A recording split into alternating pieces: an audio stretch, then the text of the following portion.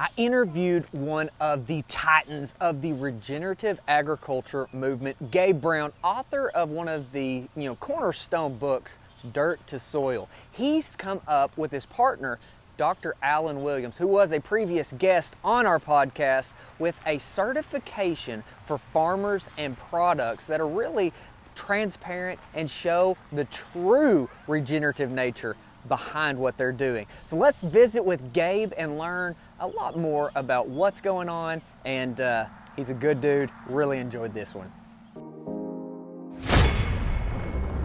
Welcome to the Sowing Prosperity Podcast with host Logan Duvall.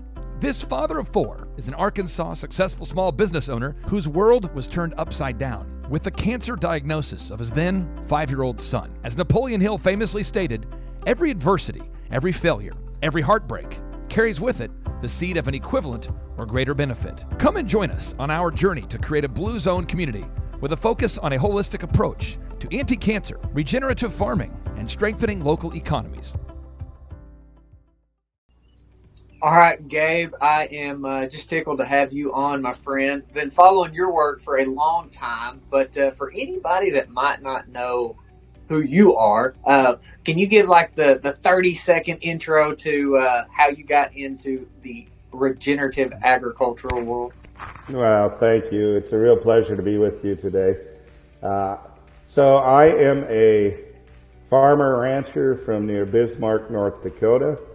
And while farming and ranching in the mid-90s, I went through a period of 4 years, 3 of hail and 1 of drought, and bank wasn't going to loan me money anymore, and I had to figure out how can I make my ranch productive without all of the synthetic inputs, and sent me on a path of education and just learning how to convert dirt to soil. Converting dirt to soil. I love it. So just necessity. You got into this type of farming based off of necessity. That's right. That's exactly right. Found myself $1.5 million in debt, and the bank didn't want to loan me money anymore, and I had to figure things out. So fortunately, I was put in a position of meeting a lot of very good people at the right time, and I'm an insatiable learner, and I tell people Gabe Brown's really not very smart. I'm just very good at stealing other people's ideas. So whatever it takes.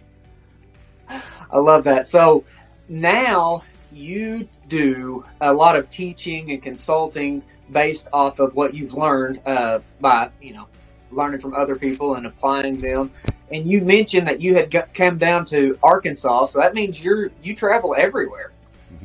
Well, yeah, my partners and I own a consulting business called Understanding Ag, and we named it that because we realized that what's missing in agriculture is education. Farmers and ranchers cannot implement what they do not know, and there's very few places out there that are really teaching these time-tested ecological principles and how that drives the 4 ecosystem processes. And once you understand that, this really isn't that difficult.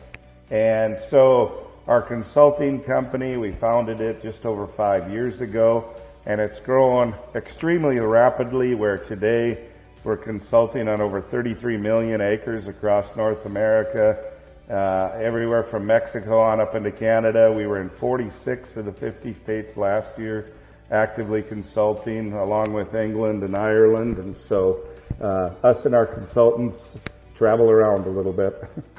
That little bit of debt and having to learn worked out into being a big old impact, didn't it? Yeah, I guess I can't complain. God had a plan. Amen. Amen. And so I have visited with Alan before. That's been a little bit, and so he's one of your Alan Williams, one of your partners in the consulting. There's a lot of respect. I think your group has a lot of credibility and outside respect. I think there's still a lot of the conventional and industrial mindset that's just like they're not real happy with this. But I'll tell you, Gabe, the reason that I'm so unbelievably passionate about this is because I've got 4 kids, and my oldest was diagnosed with stage 4 cancer. And I know unequivocally that what we eat and the toxins that we don't put into our bodies matter a whole lot. And so that's my desire to promote y'all. Is like, I just want people to be healthy, and I think the method in which you're preaching and getting out there checks those boxes. Well, I appreciate that. I appreciate your story. And yes, that is the driving force of myself, our partners, our whole team, is how can we truly use food as preventative medicine? Because we contend that we no longer eat food in this country. We eat food-like substances. You know, that it's all fake. And just pick up any packaged in most grocery stores and take a look at the label. Those are not things that our grandparents would have understood.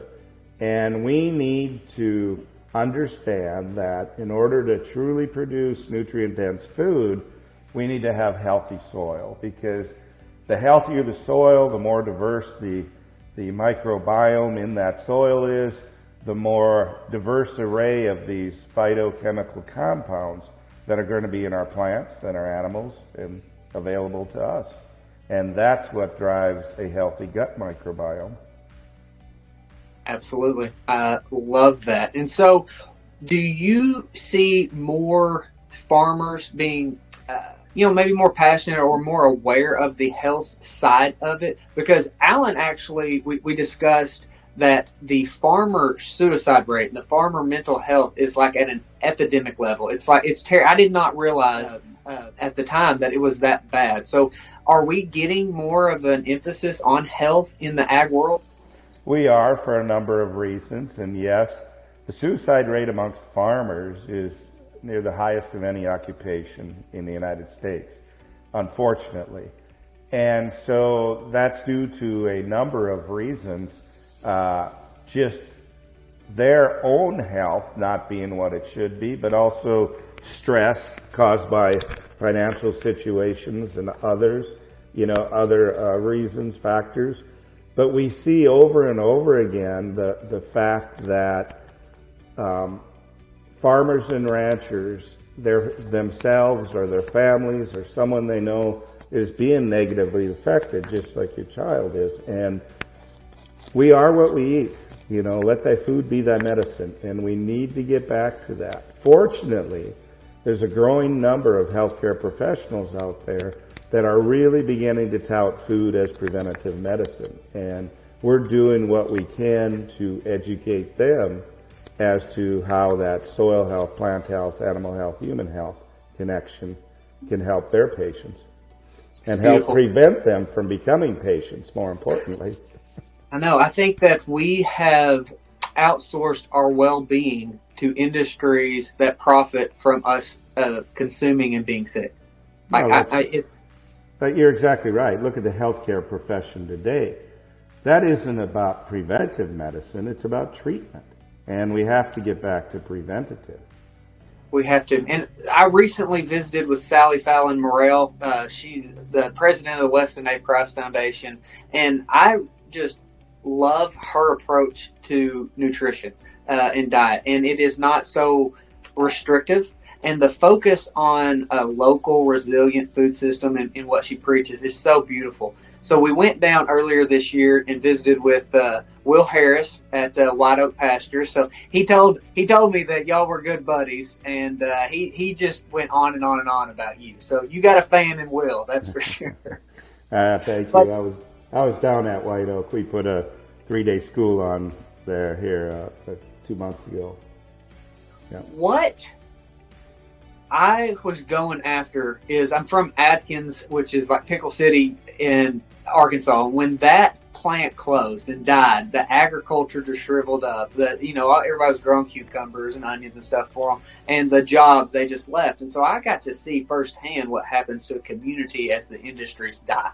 And so going down to Bluffton, we made a documentary that should come out very soon about, he's doing the opposite. Right, like, so it's a rural area that's actually growing and not dying like most everyone that I have experienced, especially in eastern and southern Arkansas. So what takeaways do you have from what Will and that crew have done in building the local economy, and what kind of things can we take away from that in your estimation? Well, and Will has and his family have done an excellent job of making things more local. And if you talk to Will, he's trying to pull it back even further. You know, his marketing efforts and that are becoming more and more concentrated close to home. And we see that happening with our clients all over the country, is the fact that, you know, COVID exposed to some degree just how fragile our food system is. It doesn't make sense. I tell people this last winter here, I walked into a local grocery store here, and I'm in Bismarck, North Dakota. You know, as far into the geographical center of North America is only about 100 miles from my place. And here there was peppers in there from Denmark. And think about that. I was looking at that and I thought, now, first of all, when did they have to pick that pepper for it to make it all the way to Bismarck? And then second of all, how few nutrients must there be in that pepper for being picked weeks ago and making that journey?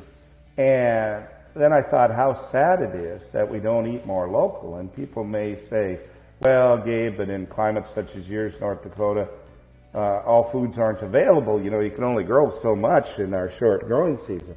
But I think that goes back to where we need to eat more local and eat more seasonally. And I think that's the whole key message that Will and what they've done at White Oak Pastures is about, is how do you work in your context, in your environment? And we need to see that.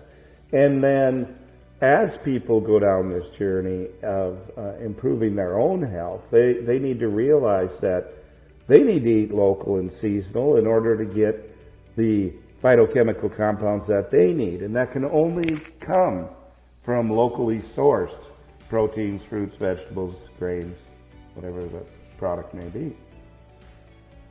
I agree wholeheartedly.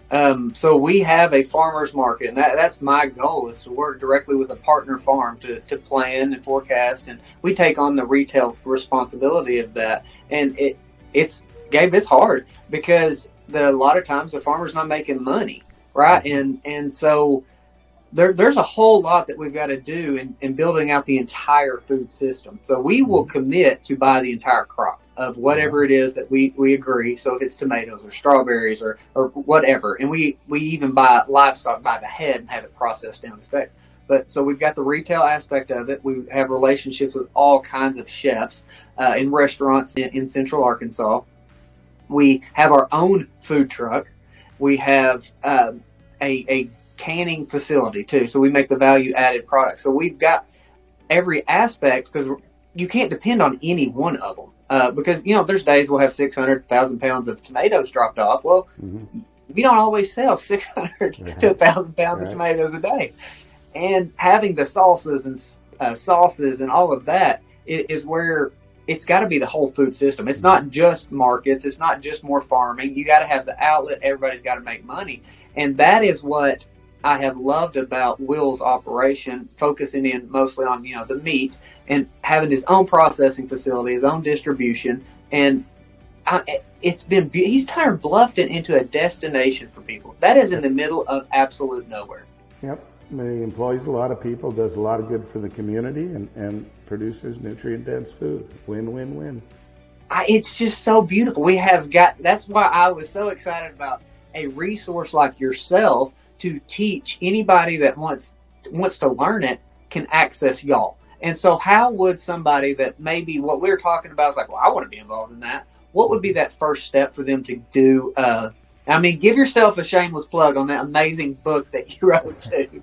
Well, I wrote a book that's now kind of outdated called Dirt to Soil, and it has brought quite a bit of attention. It's now published in 11 different languages and #1 selling soil science book on Amazon since it was released in 2018, so that's a pretty long run. But I think why the book is so popular is just because it's just our story. It's my family's story of how we went from taking dirt and through those 4 trying years of hail and drought, learned how to make soil out of it. And I tell people, Gabe Brown is a poor cattleman, even worse farmer, but I can grow soil. And if you can grow soil, you can produce anything. And that's the key, anything land-based. And so if people are wanting to go down this path, and I'm glad that more and more do, the key to me is they need to educate themselves. They need to understand how you convert dirt to soil. And as I said earlier, that's not rocket science. It's not that difficult to do. If Gabe Brown can do it, anyone can do it. It's pretty simple, but you got to be educated. And so getting back to what you had talked about, how what you're doing in Little Rock there is you are helping the local farmers to add profitability to their operations.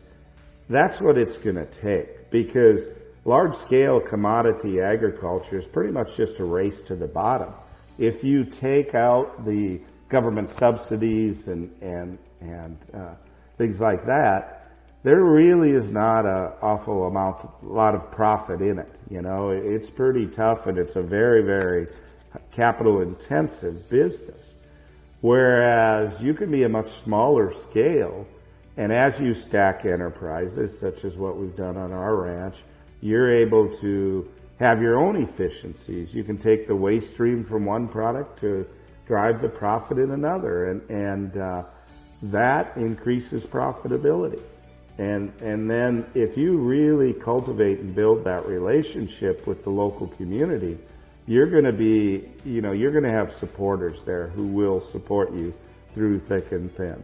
And I think of regenerative agriculture as one of cultivating relationships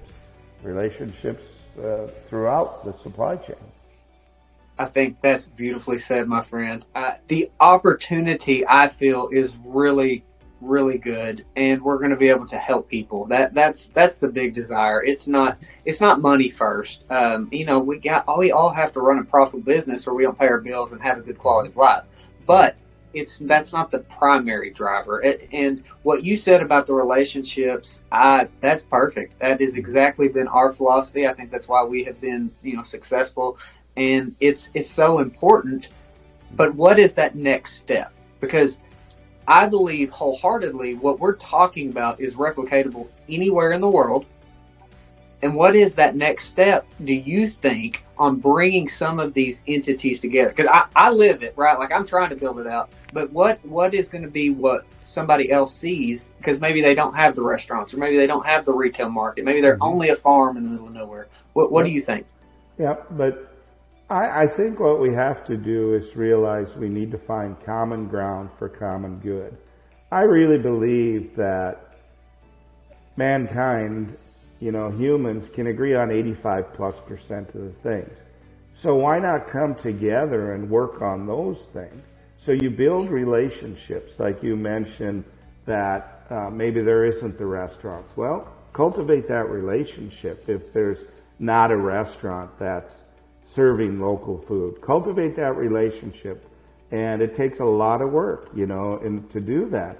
But once you cultivate a relationship and you build trust, and obviously you have to have the quality of product there, then you're able to add someone else. They're going to come to you because they know they can buy quality, and they know that the restaurant business, by and large, obviously there's a certain facet of it that doesn't care a lot about quality, but they're about getting people through the doors. So if they can source high quality products and you have a more steady demand for your product, it's a win-win situation. You have to come together and find that common ground and make it a win-win for all parties. Love it, and agree. The other side of all this is, to me, the awareness. It's doing things like this. It's having a discussion on somebody that's actually lived it. We're not just theorizing about regenerative agriculture. You've seen it firsthand, been one of the leaders in it. The marketing side of it, that's our whole world. So the awareness and continually to get just the word out. And so going back to what Sally said, is the Weston A. Price is launching a 50% campaign, and where they're trying to encourage everybody to use 50% of their food budget to buy the things that we just talked about, the local, the value add, it's a sourdough or fermented goods, 50%. And so I thought that was such a beautiful thing that like we need to share and see how many we can get participating in that. Absolutely, absolutely. And that'll go right along with the campaign that we're involved with, which is to regenerate within the next year 100 million, to move down the regenerative path, 100 million acres in the United States. You know, we're working on over 33 million right now. The goal is 100 million in the next year. And so it's all about education. I think that's a great campaign. You know, I'd certainly love to be a part of that. What do I do to help encourage Arkansas farmers to come y'all's direction as a resource? Yeah. And realize, if we're talking to farmers and ranchers, understanding ag, the reason we've grown so fast so quickly is we increase profitability for farms and ranches. We're very good at helping people make money. We come onto their place, we help them through, if they are a farmer, it's through proper soil testing, help them to realize that 97% of what a plant needs to grow comes from the atmosphere. Yet it seems farmers just want to write checks for inputs. So we find that low-hanging fruit, so to speak, and where can they start saving some money as they move down their journey of becoming regenerative. And so it's just a matter of getting the word out that, hey, we need to educate ourselves as to why this works and why the current industrial model is so broken. And I'm not afraid to say that. It is broken. And it's just causing a lot of these detrimental effects that we're seeing from both a human health and an environmental standpoint. It's horribly broken. I mean, I think anybody that objectively looks at it can see that it's horribly broken. Mm-hmm. Where do you think we can find that common ground that you were talking about earlier with like the landmark institutions, the land grant universities? How do we? Yeah, that great question, Logan. And just this past Thursday at the Tribeca Film Festival in New York City, we debuted the sequel to Kiss the Ground, which is called Common Ground. And what it showed, it exposed the fallacy and the corruption in the current industrialized model. But then it offered a path forward. It offered a path of farmers and ranchers and, those who are taking care of the land, moving it down a regenerative path, and how profitable they are in doing so. And so you ask about land grant colleges, and there's a lot of great teachers out there who are trying to do the right thing. Unfortunately, our system is skewed and biased by who makes the largest donations to those land grant universities, which by and large is our large agro companies. And they are going to skew the research and skew the funding at the land grants. And there is quite a segment in the movie about that and about how corrupt that system is, unfortunately. So to answer your question, how and where do we start? I think we start with ourselves. What the Weston A. Price Foundation is doing, source 50% locally from regenerative farms and ranchers. That's a good start. I like to think we need to start at our local school systems also. And we need to go in there and make sure that they're serving local foods in our own school systems. You look at the amount of mental health issues along with all the other issues, ADD, ADHD, Crohn's disease, and I could go on and on, in young people today. How much of that is the result of what those children are putting in their mouths, right? So start with the local school districts, and can we make a change there? Once we start making a change, there's one thing that will change Washington, and that's people's votes. And if they know that consumers are demanding change, they'll come on board. Otherwise, they're so influenced by lobbyists that it's a pretty difficult battle. I think you're spot on. The challenge that I have seen in the schools is going to be the regulations that they got to go by, and like what they feed feed them. I like it. It is mind blowing. So I think everything that you just named is basically a metabolic disease. I think almost all chronic disease is metabolic in nature. And the schools, when I go in there, I got 4. I got 2 of them in elementary. What I see kids eat blows my mind. And not only what they're bringing, like what the schools are giving them. Yeah. And boy, I have just kind of hit a wall when it comes to trying to get through. Yeah. And well, the school systems consider ketchup a vegetable. I mean, that's ridiculous. You know, second ingredient in most ketchups is sugar. You know, come on. They're addicting them to sugar. You know, and we just can't have that. And I think that starts with the local school board. You know, you have to raise enough fuss that you demand attention. And it's not an easy fight. I'm not saying it is, but you know, you look at the work Zen Honeycutt and Moms Across America is doing, and to drive change there, we've got to start, and we have to take it upon ourselves. You know. I love that.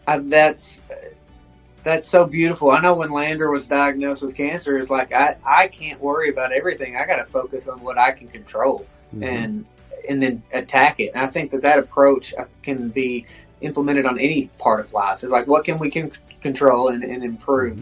So I love what you just said. Well, what is next for you, my friend? I can't wait for that documentary to be available for me to watch. What's next? Yeah, and I will say that documentary by this fall will be available free to all school systems. So hopefully it'll be shown. You know, the first documentary, Kiss the Ground, reached 30 million people, and we're really hoping this one can reach 100 million people. And you know, what's next for us? One of the things you're going to see very soon on store shelves is a new certification called Certified Regenified. And my partners and I decided that we were tired of the greenwashing. We were tired of companies saying they are sourcing regenerative products, and in our mind, it was doing nothing for ecological health and nutrient-dense foods. So we put our money where our mouth is, so to speak, and started a verification company called Regenified. And we've received Whole Foods approval, and we already have a number of products that'll be hitting the shelves in some of the major supermarkets here within the next year. And we fully expect it to become the standard in regenerative agriculture. So what does that mean to a consumer? That is amazing. What does the consumer take away when they see that logo? Yeah, what they're going to know is it is by far the most comprehensive standard in the business, in that they're going to have the satisfaction of knowing the transparency that that particular product, whatever it is, was grown and raised on a farm that is on a journey down the regenerative path and is adopting the regenerative principles, rules, and to drive the processes. It is a verification that requires annual audits, and it requires improvement every year. So a farmer, it's not just like you check the boxes and you're in. No, they have to keep moving forward. And so the end goal, of course, is to be one of completely free chemicals, pesticides, fungicides, synthetics, and it'll be one that is improving biodiversity and ecosystem health while improving the nutrient density of the food.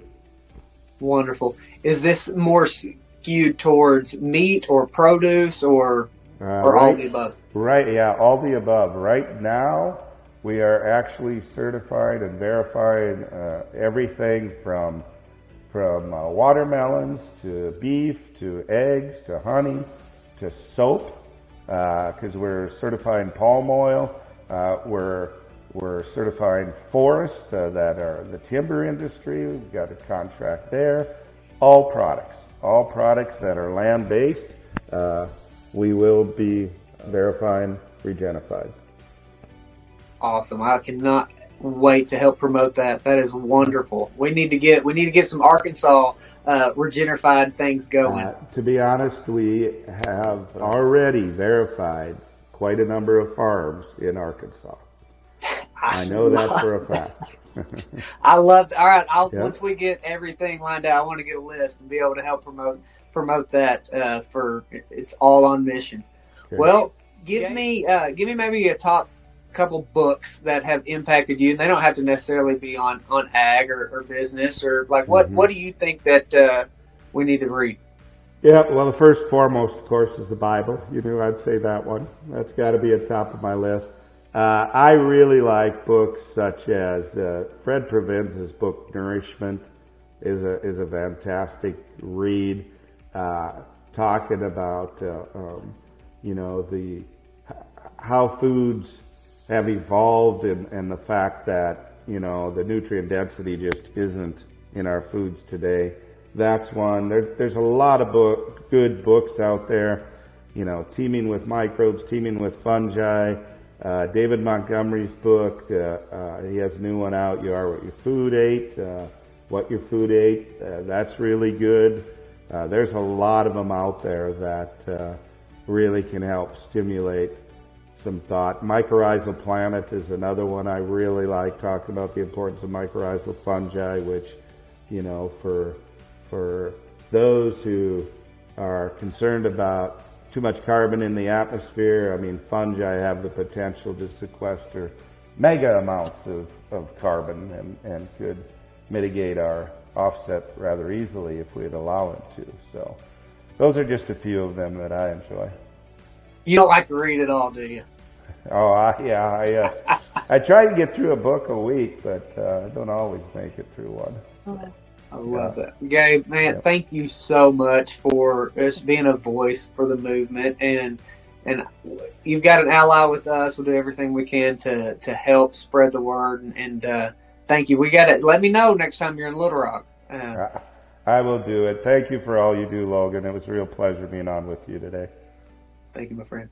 Thank you for listening to the Sowing Prosperity podcast. We hope that you have learned something new and that you are inspired to adopt regenerative practices in your community. Remember that by working together, we can create a sustainable and abundant future for ourselves and for future generations.